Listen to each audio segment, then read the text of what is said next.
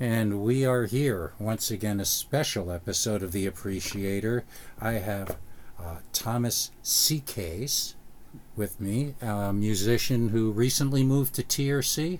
Yes, yeah. And It's almost gonna be 4 years if that's recent. Well, to me, Yeah, cool. I was a newbie here for the first 10 years, so. And everyone calls me T, by the way. We didn't T. talk about the first name, but yeah, everyone calls me T. Yeah. Xiques. Yeah. All right, T. What was the first music you heard that excited you as a kid? Wow. It's a good question. I have some pretty early memories of my dad with this Thad Jones, Mel Lewis band, and which is pretty intense for a little kid, I guess. But it was like the kind of music that was pretty exciting. It would be exciting to anybody, I think.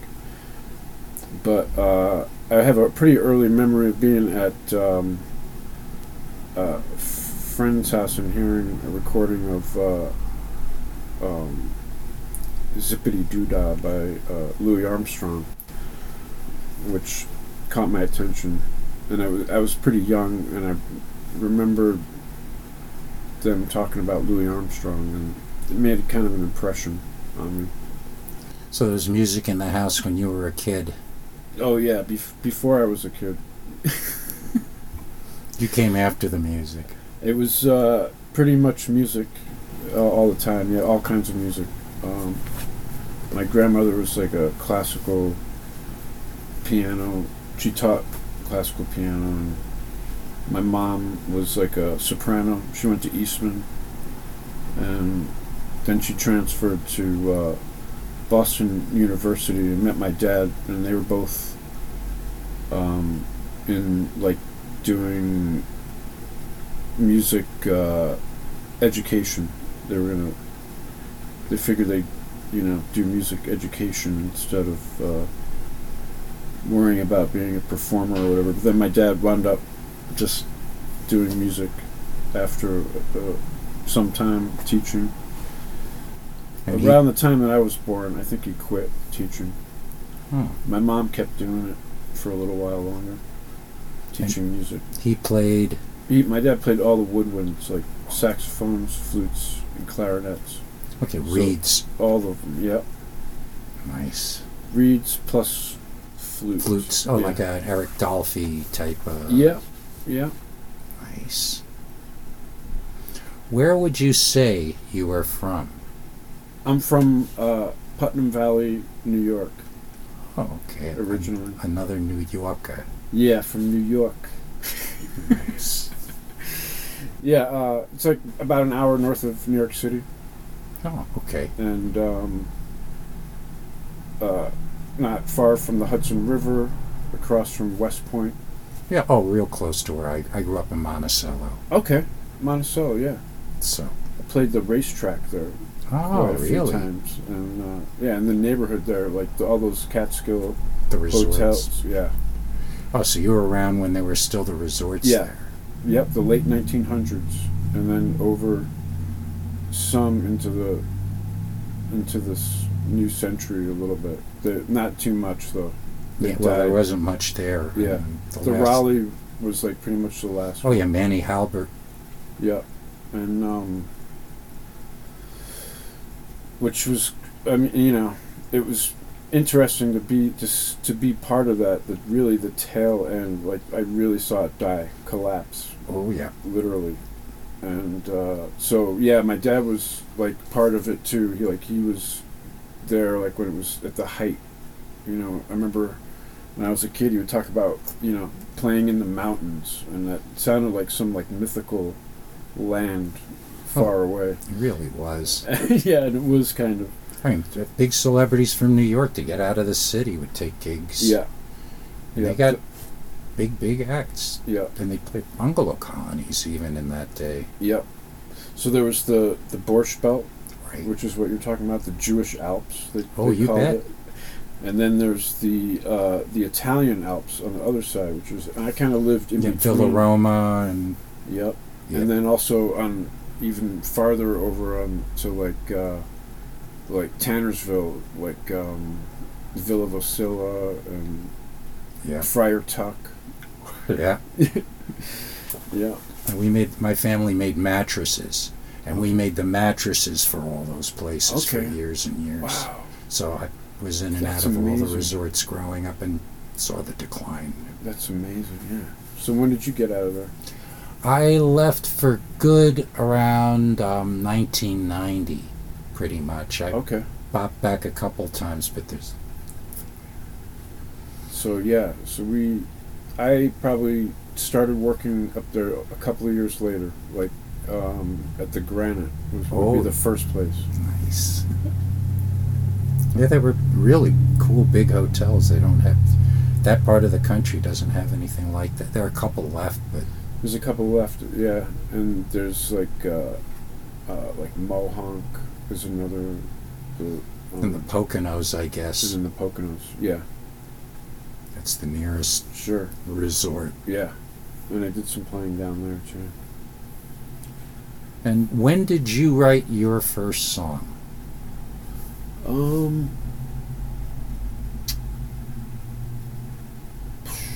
I started like writing like they weren't really songs. I would call them tunes. Like they were more like jazz tunes, kind of. And like probably like around 15 or 16, I was probably actually writing something.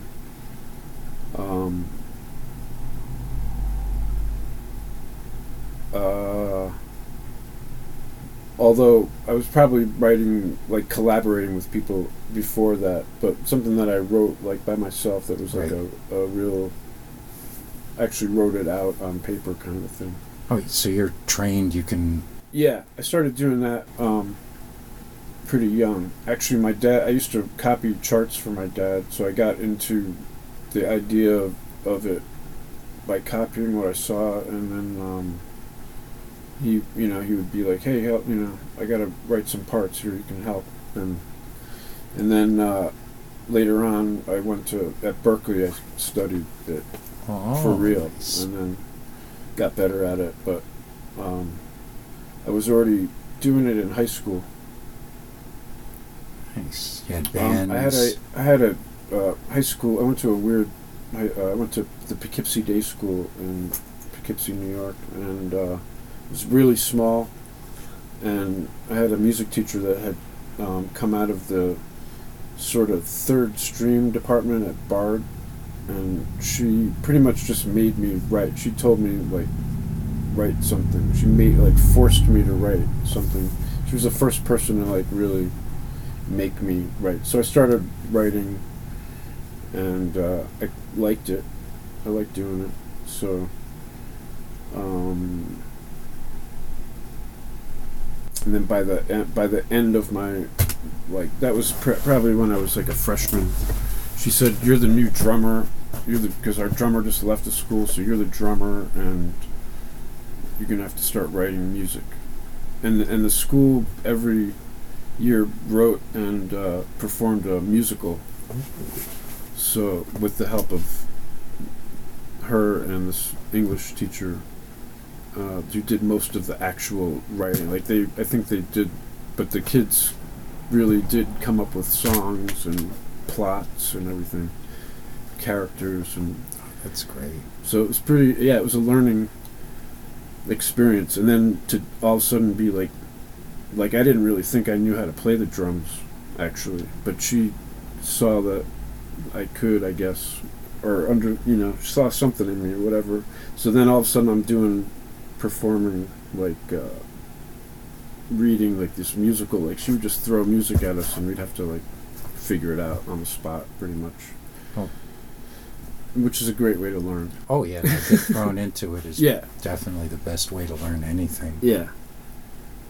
And she would say things like, "Oh, I can tell that you're just faking it." She's like, "You're great at faking it, but also try and figure out what's going on." Yeah. So yeah, I was a good faker from the beginning. So who is your biggest inspiration? Or if you've got more than one, I mean, you don't have to cut it down to one. Yeah, I've had a lot of inspirations over the years, like, but some of the ones that remain constant are like, the ones that people would know are like Jimi Hendrix and John Coltrane. There's certain people that are kind of have. There's always new stuff that you can hear in their music, you know. Yeah. Those are the kind of people that, you know, but there's been all kinds of influences that would mostly a lot of people that you probably wouldn't know of, but like one of my first ones was I found this record, Steve Marcus, The Lord's Prayer, and it happened that my dad was on it. And when we pulled it out, me and my friends pulled it out, and we saw that it was like, oh, wow, your dad's, check this weird record out. And we put it on, and it was, changed our life. We were like, probably like 11 or 12, and we were like, wow, okay, we can play music. It gave us the idea, like, you know what? So maybe this might answer your first question, actually, in a way. That really excited you. This record, yeah. Because it was, we put it on and it sounded like it was wrong, like there was something wrong with it, and there wasn't real musicians. He had this. It was my dad's friend had the idea that he wanted to do. He got a record deal, and he had a 2-record deal, and he did the first record. Then he had the idea for the second record was. He wanted to use his friends. He wanted to have his friends be part of it. So the first track, and this guy is like a virtuosic saxophone player. The first note that you hear is this guy who was actually, I was named after him by my name T. His name was Tom Zimmerman, and my dad taught him how to play the saxophone just for this record. So the first thing that you hear is this guy that doesn't really know how to play the saxophone playing "Hey Jude." Oh wow! And it goes on, and the drums come in, and they're like backwards. It's like sounds like it's like fucked up. And it's Larry Clark, who's a photographer. Both these guys were photographers by trade at the time. Larry Clark went on to like win at Cannes for directing like Kids and other weird stuff, but he's playing drums on this, and then it goes on and on. My dad's playing saxophone also with him, and then all of a sudden it cuts, and it's Herbie Hancock and it's Bob Moses on drums. It's like a real serious band all of a sudden, and just the juxtaposition of it. And then this guy Steve Marcus takes an incredible rock and roll. It's almost like combining rock and roll with John Coltrane. Oh wow! Kind of. It's like almost like the birth of it, and it's like 1968. Oh, that was a great year for. So he's putting out this song. It's the same year that "Hey Jude" came out. Actually, he did it right away, and so it's like an early fusion thing before the word fusion was ever a word. This guy Steve Marcus and Gary Burton and Larry Coryell. These guys were kind of the first ones, to be trying to improvise over rock tunes in that kind of a way, like a serious jazz way, not like Wes Montgomery, just right. Yeah, really combining Jimi Hendrix and Train kind of. Nice. What do you see as your trajectory now? Right now? That's an interesting question. I don't really think of. I've never really thought of my trajectory. I just kind of do my thing, and then I don't know. We'll see what happens. Oh, so you improvise? I pretty much improvise. Yeah. I mean, being out here is a big part of that. Like, I have no idea what I'm doing out here, like, in terms of, like, I had no plan. So, I had to get out of the East Coast for a number of reasons. Medical reasons, and, like, I got really bad Lyme disease. Oh, yeah. So, and I kind of just had to be in a place where I could go outside and not worry about ticks. And yeah. like that. And then we stumbled on this place, and Oh, so yeah. that's the main thing. Just trying to live without being all messed up. Yeah, 'Cause my I got Lyme's it, nasty. Yeah, I got it in the brain and everything. It was neurological. I lost my mind. And But you're getting it back, I hope. yeah, I'm back. That's good. Yeah. What act would you like to open for? If you could just pick anybody.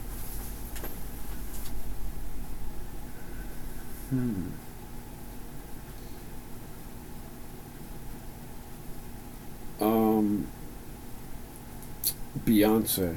Ooh. You'd have to say Beyonce right now, but I mean only because I just it's just the first thing that came to mind. Well, that's the best answer. Usually what comes to mind first is... Yeah, I had to go with Beyonce. Oh. If not just one time, I wouldn't want to do it every night, but maybe just once. Now this one, because you grew up with music, might be a little tricky, but Mm-hmm. what was the first live show you went to see? Maybe of your own volition and not... Okay. It's a good question.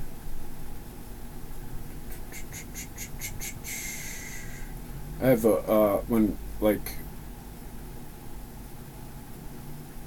pretty early Frank Zappa experience. One of my heroes. And his probably his favorite band that he had. Maybe it's pretty amazing. It was like George Duke, that era. It was. I don't know if George was there. It was Chad Wackerman. Oh yeah. Okay. It was like probably 87, 88, something like that. Yeah, it's about when I saw him in Poughkeepsie. I saw him we were at the same gig. The possibly. Civic Center? Yep. Yeah, we were there. I Am the Walrus. Yep. Yeah. And Stairway to Heaven. Okay, yeah, we were at the same show. Same show. Amazing show. Oh, that was and that's incredible. I don't know if you know about, you can't do that on stage anymore. Yeah. Yeah. Those are, and he says that was his favorite band. And it was unreal. He played so much guitar that night. Yep. Yeah. No, there were so many good solos. Yeah, it was unreal. Yeah, we were totally blown out. And then my friend was asleep. And we were like, wow, how can you sleep through this? And where was your first performance? Or was that pretty much your performance as opposed to like with the school or something? Okay, yeah. It was at a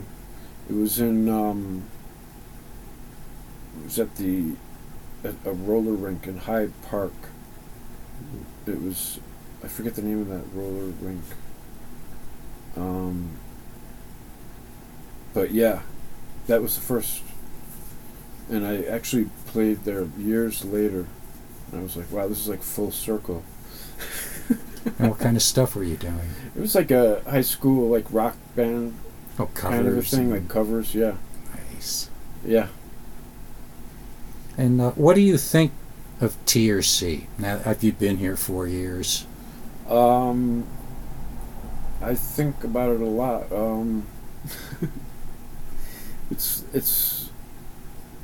It's a lot like some of the places that we lived in the East, actually.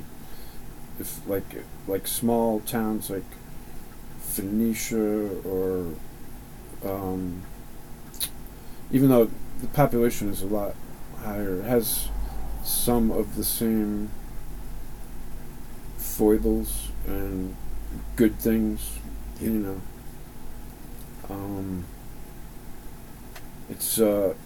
but at the same time, it's also like 180 degrees opposite in terms of the weather and climate and all that. Oh yeah, it gets cold up there. Yeah, and I had enough of all that. It's a lot of why I'm down here. Yeah. Yeah, you just get sick of it after a while. The shortening summer, you know, and just the forever winter. Yeah, I like the heat, so like when it's super hot, it's fine with me. Nice. Yep, desert rat material. Yeah, I feel like I was trying to get my house that warm like the whole time, all winter, you know, back in the Catskills. So just look at it that way. Who's your favorite visual artist? It's a good question.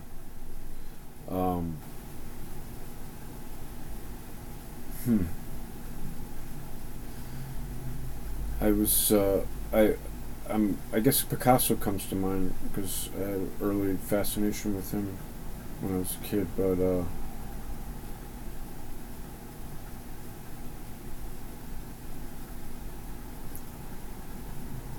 I might say Escher too comes to mind. Yeah. He was a great mathematician artist. Yeah. Yeah, he was. And Picasso was just amazing. Yeah. Where is your dream venue? The place that...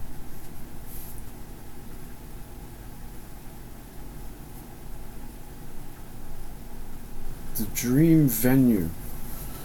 I don't know, that's a good question. I think, like, probably, you know, for jazz, it would be probably the Village Vanguard.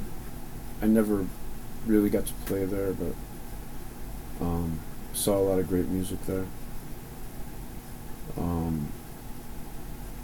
But I guess it depends on what kind of music it is. You know, Red Rock seems pretty cool.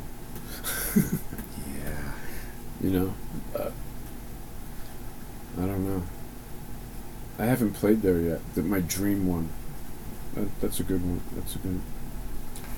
And who do you listen to now? What have you been listening to? I listen to stuff that I gotta listen to, like in order to, like, I gotta listen to whatever if somebody wants me to learn something. But then you're not talking about that. Yeah, more for your pleasure. For my pleasure. Yeah, I listen to. I like to keep up on like what's happening with new music. So I really try to listen to almost anything. I'll hit play on pretty much anything. Whether it grabs my attention, whether I keep coming back is another story. So, I mean, I'm lately. J.D. Beck and Domi are really cool. There's a lot of drummers and instrumentalists that I like to keep tabs on. There's a band from Australia, Hiatus Coyote, that's really cool. She's a great singer. And I pretty much listen. I listen to whatever. My ears are open.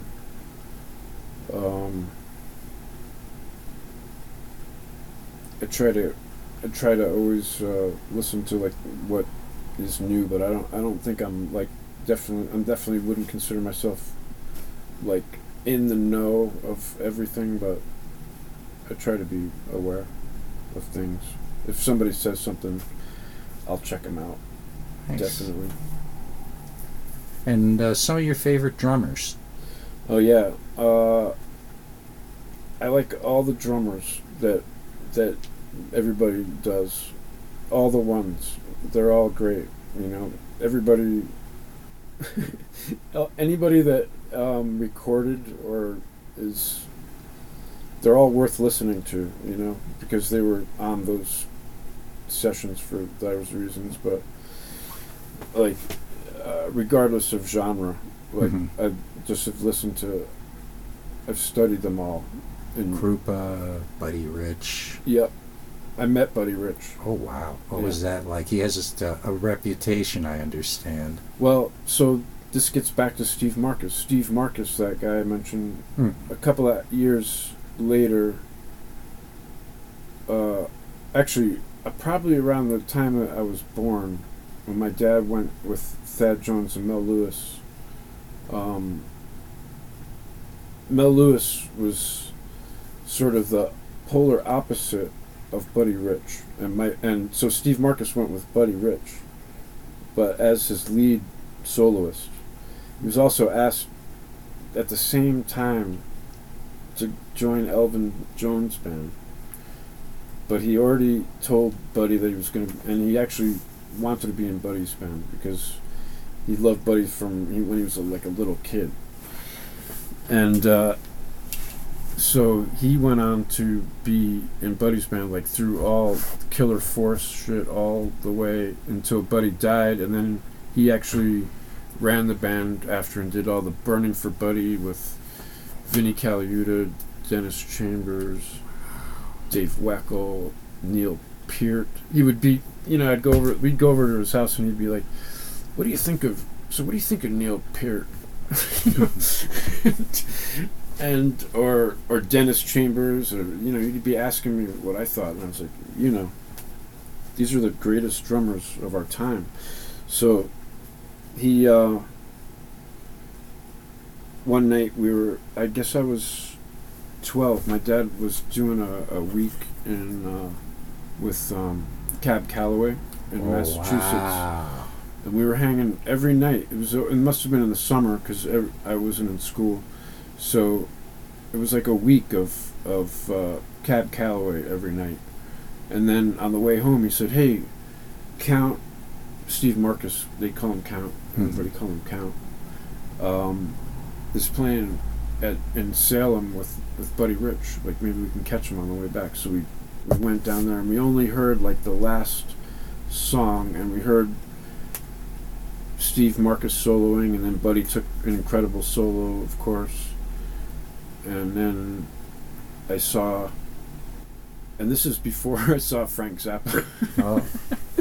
So, but yeah, because I was much younger. So then we were by the bus, and I remember meeting Buddy Rich and shaking his hand. Wow, that must have been something. Yeah, it was pretty intense. Just he's up him group. Yeah. As far as like, if you had to pick one, the greatest, he's on that short list. And he and Mel were best friends. They were like, they loved each other, even though they sounded completely like Mel Lewis was total opposite. He didn't have much flair, not a lot of flash, but he was super musical, and he knew how to like back up a band like in a very special way. I mean, super magical touch and everything.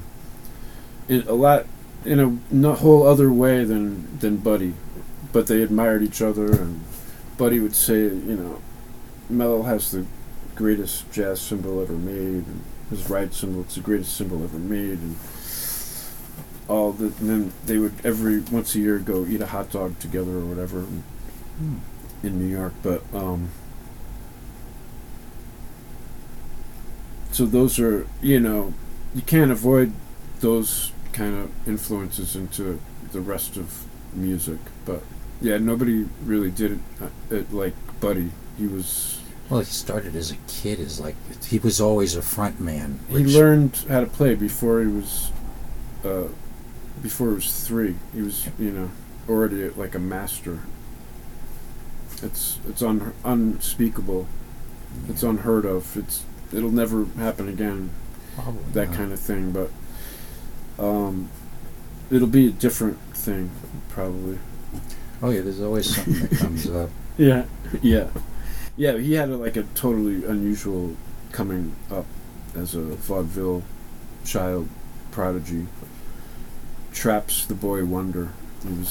He started performing. He was 18 months old or something like that. And there was vaudeville, I guess. Still. And it was very much vaudeville coming up, and tap dancing and all that stuff. Yeah.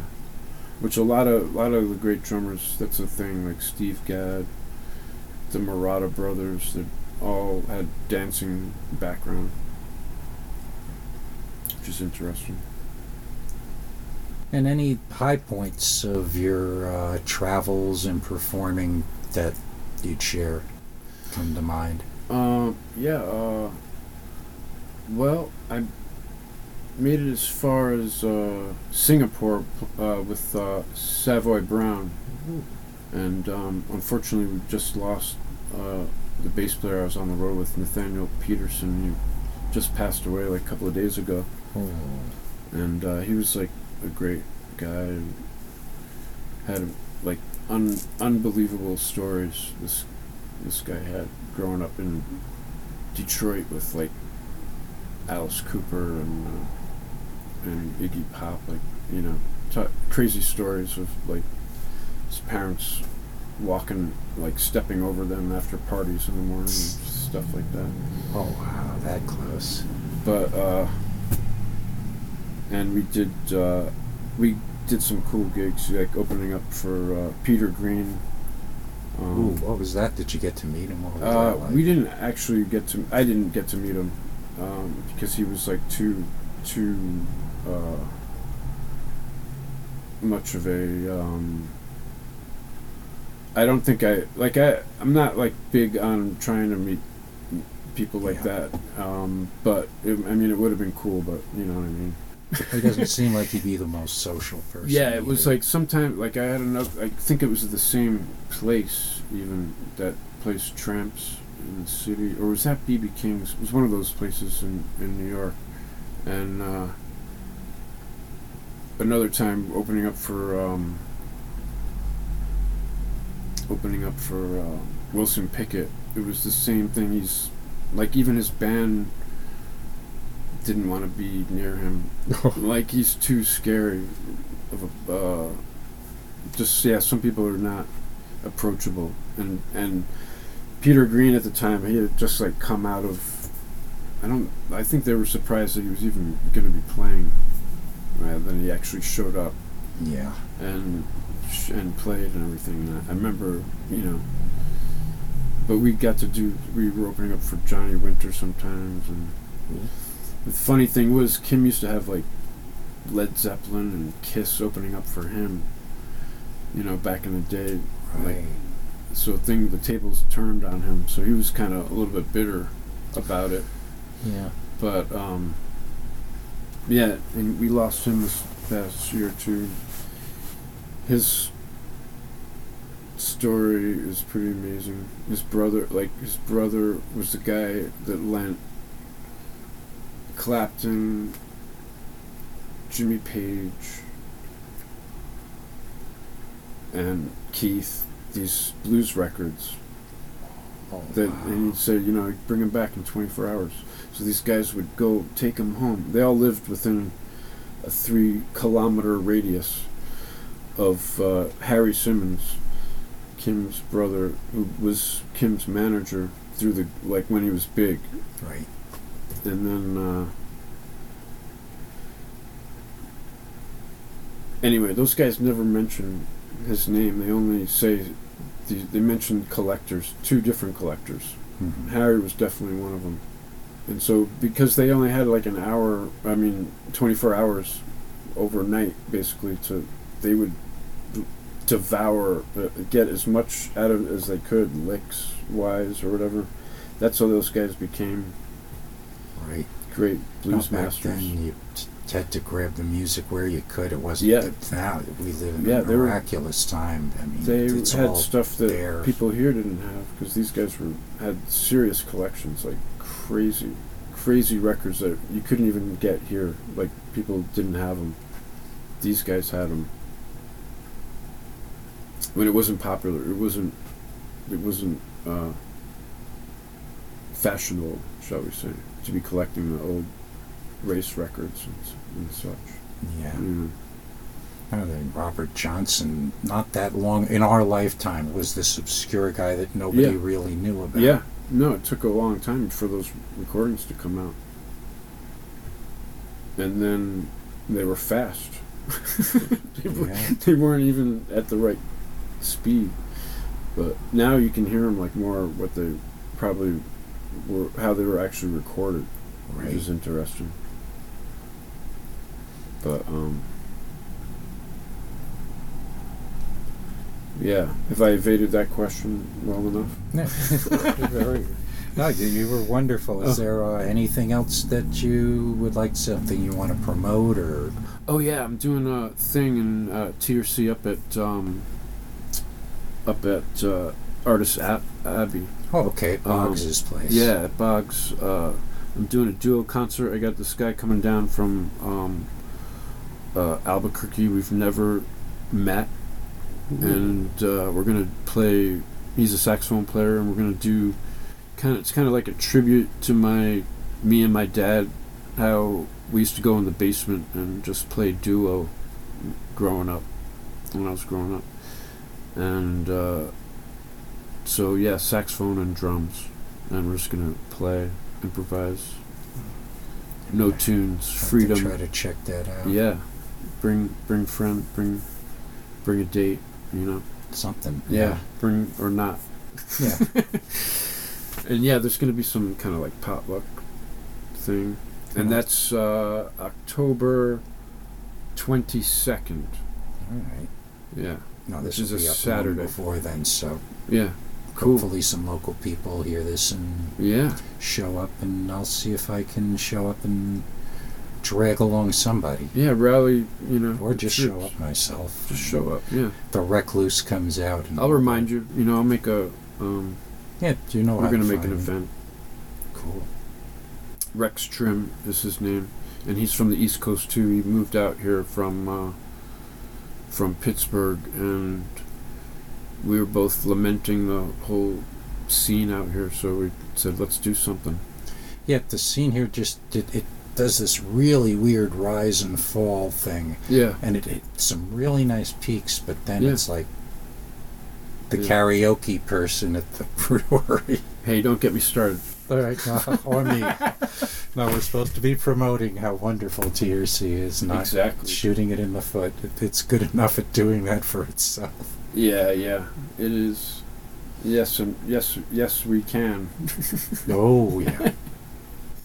Well, thanks a lot. Thanks for having me. Talking, and right on. Very nice to meet and talk with you. Yeah, my pleasure. Likewise.